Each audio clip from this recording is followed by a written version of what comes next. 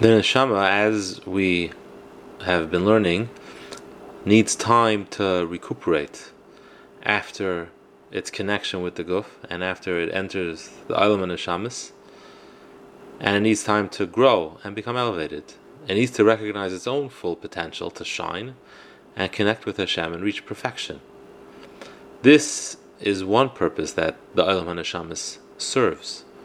Through becoming stronger and greater, it will be able to fully recognize its purpose upon the advent of Tchias HaMesim. The neshama, even now,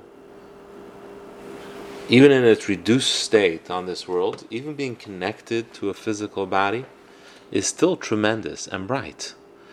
It would naturally elevate a man to such great and elevated level that we wouldn't even be people anymore. We would be spiritual beings.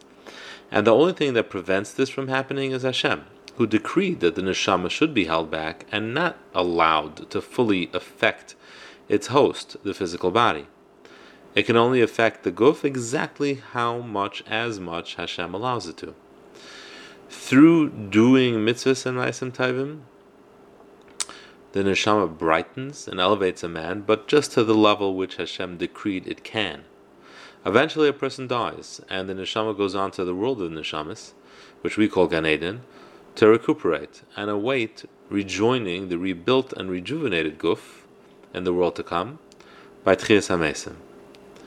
This is an amazing concept to think about. We have no idea, no inkling of how powerful and great our neshamas are. I was asked by a child on Shabbos to explain the concept of a Gilgal. Are our neshamas really ours or someone else's? Will they go into a different person or not? So I'm not sure exactly what the child expected to understand, and I don't know that I know that I don't understand, so I can't explain what I don't understand, but I explained to him this concept that our neshamas are much, much, much greater than our bodies. The Sepharim explain that the body is just like a shoe for the neshama. The majority can't even be contained by the body. And this is what was hinted when Hashem commands Moshe, Shal ne'alecha me'al reglecha, remove your shoes from your feet. He really meant shed your physical self and allow your neshama to dominate.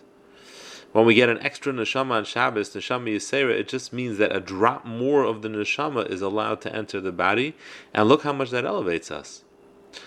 We don't understand what it means this neshama is in this person or that, but we have to understand that the neshama is a lot more than we can begin to imagine. When Tchias HaMesim happens and the neshama rejoins the guf, it'll be unfettered, and its full power and brightness will illuminate the person. Every person will be immediately transformed and purified and perfected by the power of the neshama. It'll take place in each person according to the level of effort and avodah he completed in this world. But that level, no matter what it is, it will be far above and beyond anything we can imagine. This won't be a slow process like a child growing up. It'll happen immediately. But this won't be the end. After the initial purification and holiness, then there will be a constant state of growth and improvement for every single person as they grow closer and closer to Hashem.